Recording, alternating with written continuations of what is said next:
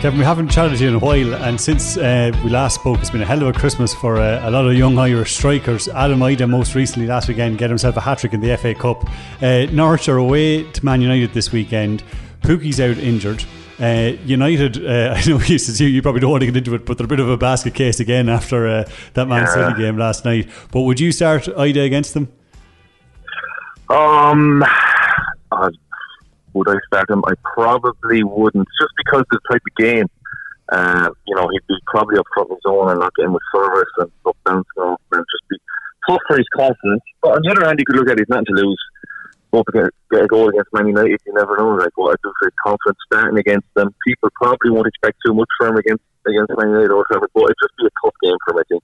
As bad as United are playing, they still dominate possession, should win the game, and it might just set him back a little bit. You'd prefer his first game to be with Norwich, first Premier League sort of start to be maybe a home game.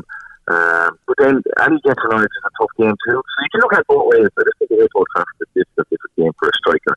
If he was a midfielder defender, he gets plenty of extra goalkeeper. He might be able to stand out, but it's tough for him to stand out with Old Trafford, even against a poor Man United team. Yeah, it's interesting when you mention that in terms of like how to bring players into the first team, how to, like you see Aaron Connolly, obviously he was the first or second starting in the Premier League, he gets 2 goals. But then most interestingly in recent weeks obviously is, I don't know if you saw Jose Mourinho's comments about Troy Parrott when Harry Kane got injured, where he kind of was talking in a press conference saying that Parrott isn't he's not going to play him as a direct replacement for Kane now that he's out, but he also doesn't think that him going out on loan as a 17-year-old is best for his development, that he should stay at the club. Yeah. But then you're thinking, he's not getting game time then. I don't know, obviously you were talking to us about Christmas, before Christmas, about having, trying to bring young lads through and what experience they need. What do you think is the best process there? Maybe Mourinho's right in that if he gets into the lower leagues, you don't know. Yeah, I think a 17-year-old going out on loan to the lower leagues is too young. I think, 18, 19 years of age, wait till he's, give him another year. I think sort of what he's doing at the moment, travelling with the first team, getting a few appearances off the bench, that's perfect. At 17, he's physically not probably fully developed, not fully developed maturity-wise. I just think he can take his time, right? There's no rush at 17. He's got his whole career ahead of him. To send him out now and have a bad experience somewhere, our club is going to take him. We're going to take him a team who's struggling for goals, struggling all over the pitch. It won't do his confidence any good. He needs to develop a bit more experience and go to it. Like maybe in a year's time, a really good championship team would take a risk on him and he'd get into that and score goals. But right now as a 17-year-old, what he's doing, I think is he's ahead of the curve at 17 to be getting involved in the Spurs first team. I think he's doing fine. As desperate as we are heard of strikers who want to win at that, and I think you just need to relax a little bit and take the pressure off him. And what he's doing is perfect. Mourinho also in that press conference kind of like had a not that heavily veiled kind of dig at him about signing a new contract. It's funny when you're talking about a 17-year-old and he's like, he's got a big agent. I think he's got Harry Kane's agent, and there's almost contract negotiations already happening in public. It is all very strange, but I suppose what it does mean is that he kind of does have a decision to make at this time of his career, which is unusual for someone that young, but he is obviously very highly thought of. Is Spurs the right club for him? Are we looking at a new era now where the bigger the club you're at as a young guy, no matter how much confidence you have in yourself, the kind of worse off you are, the more hampered you're going to be? Yeah, it's not ideal. It is he's going to go on their own. I do think, Spurs is not too big. It's a big enough club where he can go on their own and do well and come in. Spurs bring young players through, or they sign young players and bring them through. Mourinho is a different one. He doesn't have much of a history of giving young players a chance. But he's not going to be there. Like, he'll be there 2 years or whatever. And hopefully Troy Parrott will see Mourinho and get his chance at some stage. But I would see him, what he should do, if I'm looking from the outside, is sign a contract, not put up, get what he's worth or whatever, but not make a big deal, a big saga of a contract. He's 17, he hasn't done it yet. Just, worry about the contracts later on in his career. Get a half-decent contract, get what he's worth for his age, but worry about developing, staying involved in the first team. Don't worry about getting into the first team, but just being around and training with them as a 17-year-old is a really good thing to do. And then look next year at some stage to be going out on loan. Wait till he's 18 at least, get a good club to go out on loan to, and do the business out on loan, and then come back as a sort of, young going out on loan, doing well, coming back full of confidence, being a different player when they come back involved with the first team, feeling like they should be starting and having that different aura about them. And I think it's the path now from nearly every young player at the top club that's not going to break into the team. It has to be some serious ability to get into a top team through their academy. It's very rare it happens. It depends. You're depending a lot on a manager showing a lot of faith in you and not being under too much pressure to get results instantly or whatever. So no, I think he's perfect where he is. Just I said we're all talking about him. Everybody wants him playing for Ireland. Everybody wants him starting the first team this season, but he's 17 now. He's so young. Just it's really a free place now where you see a 17-year-old in a top 5 or 6 team in any league in the world.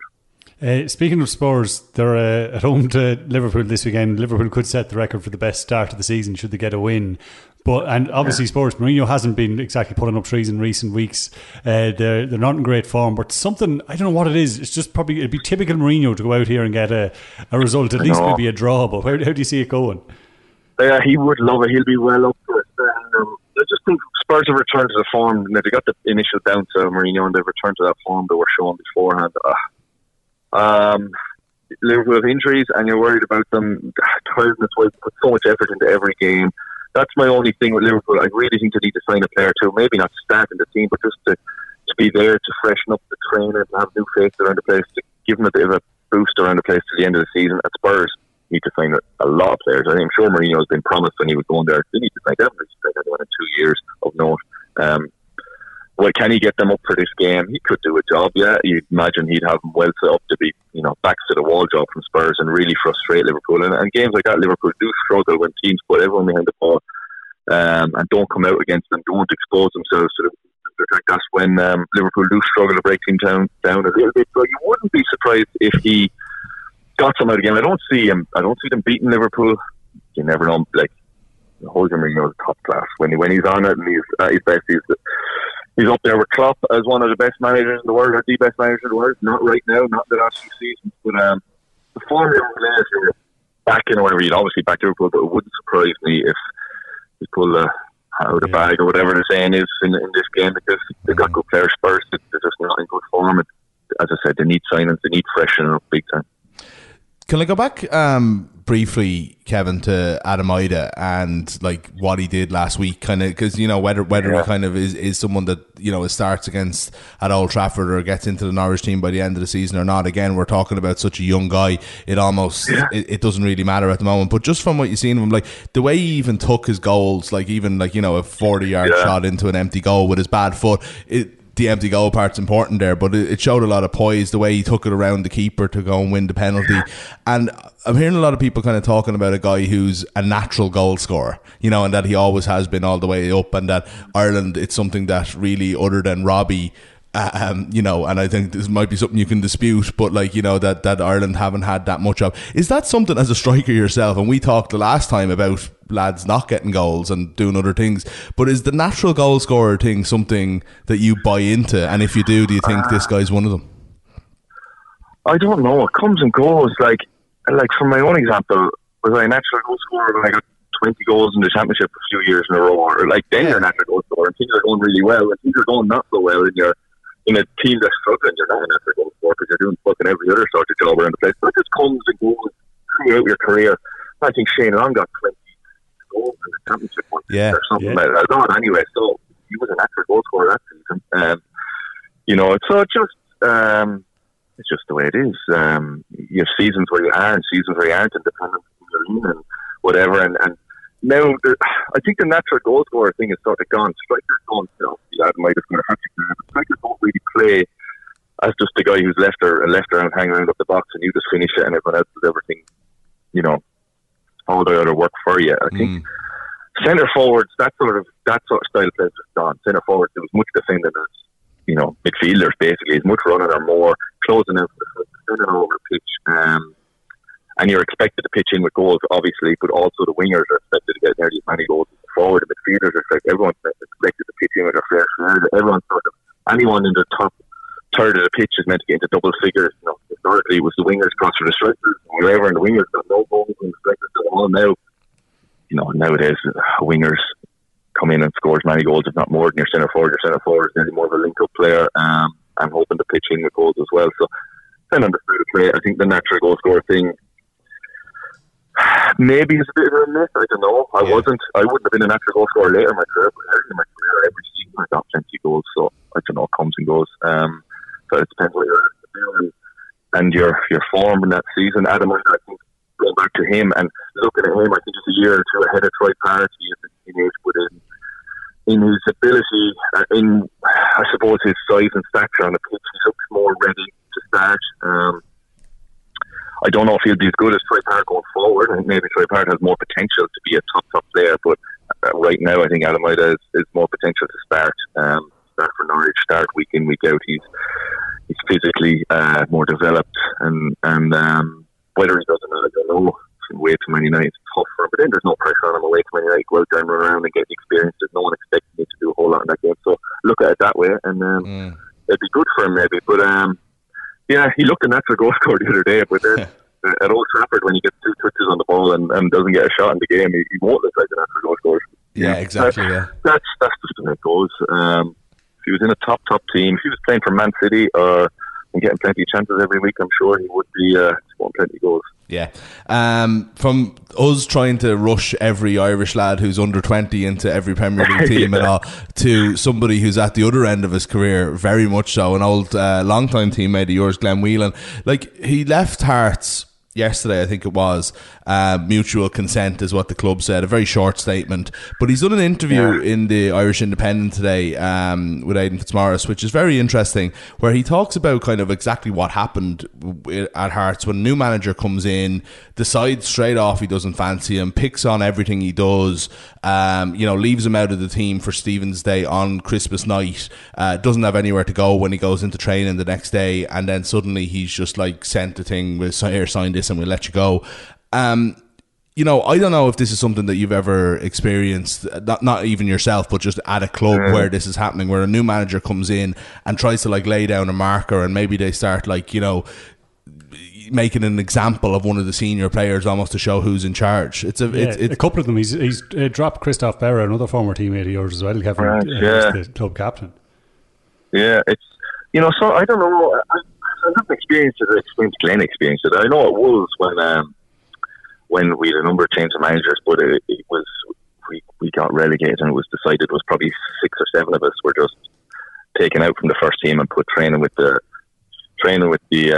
kids for a good while. But it wasn't as brutal as Glenn's one. This was done through pre-season and whatever, and it was sort of, we knew it was coming. It wasn't a sudden thing. Glenn's one, yeah, and I know Glenn very well, and he's not a person that he'll say his point. I suppose it depends on the manager. Glenn would speak up in the dressing room and say what he thought, but it wouldn't be in a negative. It'd be trying to say his point on what they need to do. And a new manager's come in, you don't know what the wage structure is. If he's told you need to get rid of players to sign players, and maybe he's just thought, right, who's the older, who's the player? I'm not going to have a year's time. Glenn's on a year's contract. I thought, I can get rid of him now. I can sign 2 players. I'm sure Glenn was getting fairly well paid at her. Very, top player for them. So you don't know the whole thought process of the manager. It seems pretty brutal the way he's gone about it. I'm sure it wouldn't endear him to the rest of it. If I'm a player in that dressing room, I see a manager treating a player the way it seems like he's treating Glenn, you're not really going to trust him going forward. You're going to think, well, that could be me in the summer or me next. So I don't know how he'd feel that I'd endear him or give him power over younger players. To me personally, it'd make me just not really want to deal with him going forward and try to get out there as quickly as possible. But that'd be my opinion. Maybe other people would respect him more for doing that. I don't know. But certainly from my experience of Glenn, he's not a player who deserves that or warrants that. He would be trying his best for them. He's obviously trying his best. He wants to stay in the Ireland squad and go to the Euros if they get there. So he would be giving everything for them to the end of the season. So it's a strange one. I imagine it has to do with budget. He's been told from up above, from the chairman, this is what you need to do. But it seems pretty brutal all the same. It's definitely a strange one. Before we let you go, Kevin, what's your bet for this weekend? We've got a lot of Premier League fixtures on. What's caught your eye? Yeah, it'd be good odds. I'm going Southampton or right around the form. They're out of the bottom 3 probably since we last spoke. Over Christmas, so all of December over Christmas and started January really well. And they're going to Leicester. Leicester will be favourites, but I just have a sneaky feeling that Southampton might be able to get 3 points at Leicester at the weekend. If Benny's playing really well. Shane Long is playing really well. So they look a really good outfit all of a sudden. Anytime I've seen them play recently, so I have a sneaky feeling they might get something at Leicester. Yeah, 9-2, definitely an interesting one for them to turn around the 9-0. Yeah, they have value anyway for someone there. So. Yeah. The 9-0, like, I don't know, like, I can't imagine you're ever... I know, that's why I think that's another, they'll be stunned. Exactly, They won't want that, it's just, it wouldn't surprise you. That's the sort of stuff that happens, if you're wanting to get a value bet there, But that's it. Like you'd store that up, wouldn't you, as a player and as a team and everything, and be ready. Like this is as big a game as they'll have this season, really, isn't it? Yeah, I think so. I think the odds are very senior out there. I think they're very generous. I don't think those odds are taken into account that game. That 9-0 will have the opposite effect. It'll, as I said, that'll be stored in certain players. They'll be really wanting to put that right, and they're playing well as it is as well at the moment. Yeah. So I just feel they have a chance of winning that. There's not a massive amount between those two squads. But there is on paper. There is, in position in the league. Actually, you only decide you'd be saying Southampton has a strongest squad as Leicester in a lot of areas. So there's with them in form, probably I can see something happening there. Great stuff, Kevin. Thanks very much. It's interesting that Kevin there mentioned Southampton, because since we chatted about him or to him on the podcast about Shane Long not getting the credit he deserves compared to Dave McGoldrick when they're both doing nearly the same role, I've heard nothing but people talking about the fact that Shane Long doesn't get the credit he deserves. And that thing of strikers not scoring, not being the person, the most obvious team to look at as well is Liverpool, because you've got Bobby Firmino with Mane and Salah getting all the goals either side of him. Yeah, definitely. Also, we're like setting the agenda, don't forget that. Oh yeah, me, you and Kevin Doyle. An agenda setting podcast, that's what this is. Absolutely, yeah. It's funny, like I was watching like Soccer Saturday or Soccer Special or whatever it was over Christmas at one of the days when I wasn't watching live football, one of the rare moments I was watching Jeff Stelling instead, and he did the Doyle Long missed a chance, and he kind of does Kevin Doyle, or not Kevin Doyle, which I've said 3 times now. Shane Long is many things, Matt Letizia, but a goal scorer he is not. And it went over, and it was like he'd missed another chance. And I was just like, I hate that this is his legacy now. Like, this has been a small part of Shane Long's career where he's been missing chances, and I don't mean to sound like a cliche or like an old like Jack Charlton clip from the early 90s, but like he's missing chances because he's making chances. Yeah. Anyway, it is annoying, but as you said, it is good that there is almost a backlash to the backlash at this stage. The Southampton game though was really interesting because they definitely have to. We talked about it. It's such an interesting thing. I think I had them in a big show a few weeks ago saying that they were playing much better than the results they were getting. Then the results finally started to follow. Yeah, so Kevin hadn't told us what that bet was, and I've an accumulator I'm going to do in a minute. And I looked at that and I left Leicester out as well, because that was the first thing I was thinking of was, this is too big for Southampton now, even though Leicester should beat them. It's like that result. I watched that match. It was a Friday night, wasn't it? And it was horrific. Like, this was Southampton aren't going to win another match all season. So what they've turned it around has actually been amazing. Very good.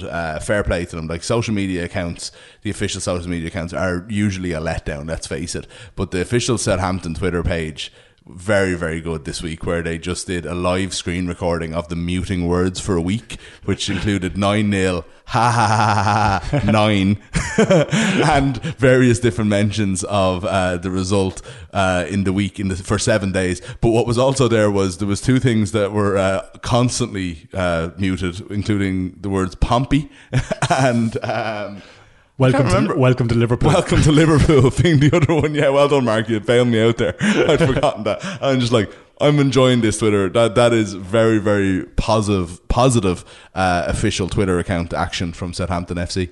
You mentioned your accumulator there. Ladbrokes is obviously the best place to bag yourself the best ACCA, with plenty of different features, including odds boosts. Mick, this week you are going to do an accumulator for the football. Yes. You're going to give yourself a little odds boost. But first off, what is the accumulator?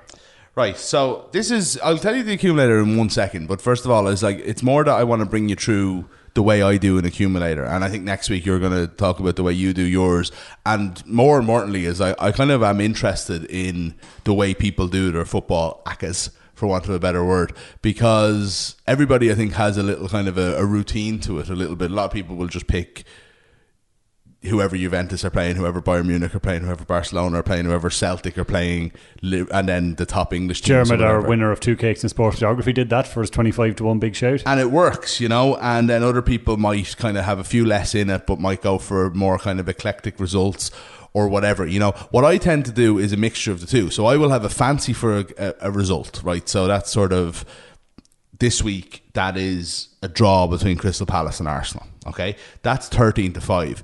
That's the way I look at it. Is like that's the result this week that I'm looking at as a bet nearly on its own, and then so I'll take that and then throw what you would think of are odds on around it. Now, what tends to happen to me is you get let down by those odds on. There is a reason you get more odds for them, but they're always worth a bit of a try, and it really just does make Saturday and Sunday a lot more enjoyable for me when I'm watching sometimes boring football, you know.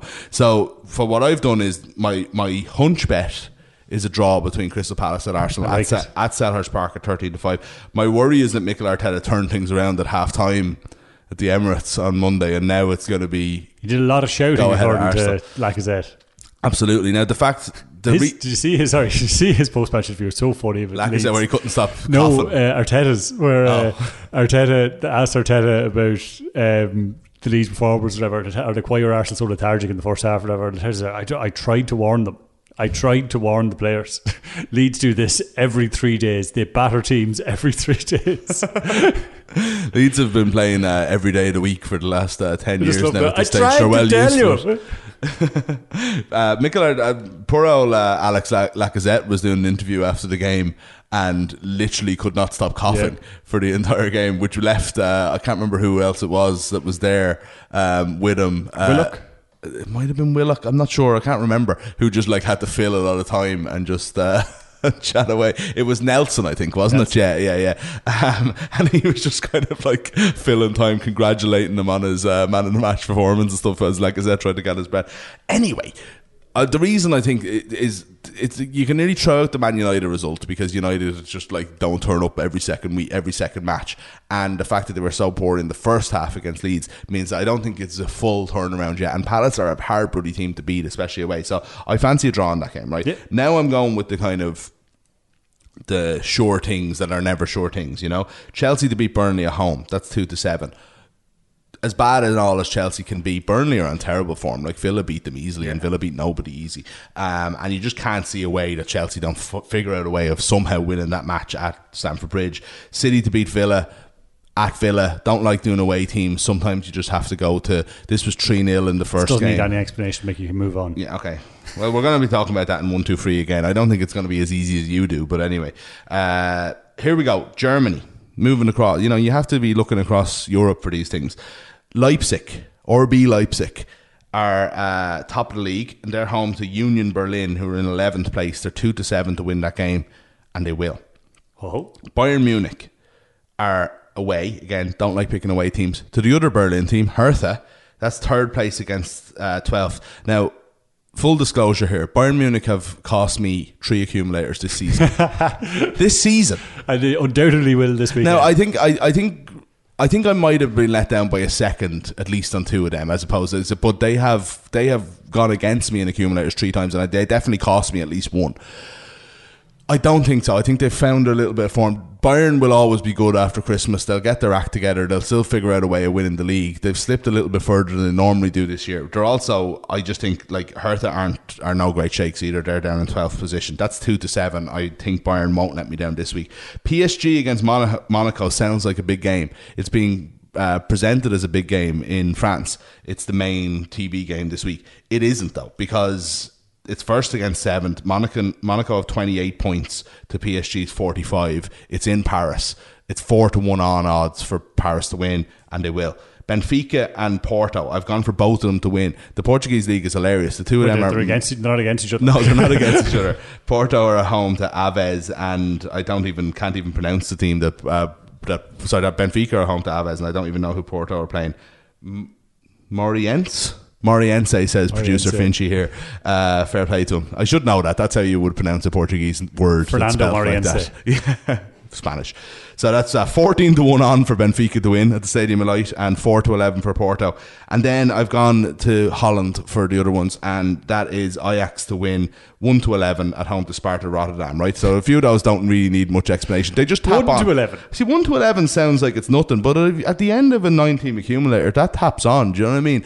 Now, the key for me is not including ones that you kind of fancy, but you're not sure of, right? So there's a lot of games this week. Liverpool away to Spurs is a perfect example. Exactly. Don't be touching that, because anything could happen. You think Liverpool are going to win. We're both going to probably pick them in 1-2-3, but anything could happen. Roma are playing Juventus. You know, Juventus are probably going to win that. I had Leicester and Southampton. Like, you just mentioned that a few minutes ago. Leicester are like heavy odds on to win the game, but you're thinking to yourself, like, Southampton are playing really well. Like, Leicester aren't that kind of team that are just going to just even taking the 9-0 aside, they're just not going to, you know, they're not good enough to just sort of be guaranteed to win. So that's for anyway. As much as giving you the accumulator, I'm kind of explaining my reasoning for it. I would love to know what yours are, the listener, and Mark will tell us his next week. But please let us know in what way you do the accumulator, and sure, then you can send them in to us as well. Like, and if they qualify for a big shout, great. My one doesn't this week. It's 17-1 on Ladbrokes, but I hit the odds boost. The old odds boost button. Bumped it up to 19-1. Nice. So that's pretty good, like, you know. So I'm lads, I hate to say this, and the accumulators are awful for this, because there's a reason they're, you know, somewhat like, I think there's a better than 1 in 19 chance of this happening. That's all I'm saying. I feel good. If you are having, I put my Euro free bet on it. If you are having a bet this weekend, be sure to gamble responsibly. You can visit dunlewy.net for more information. Up next, we're going to try win €100 cash by playing 1-2 free and correctly predicting the scores of 3 of this weekend's games.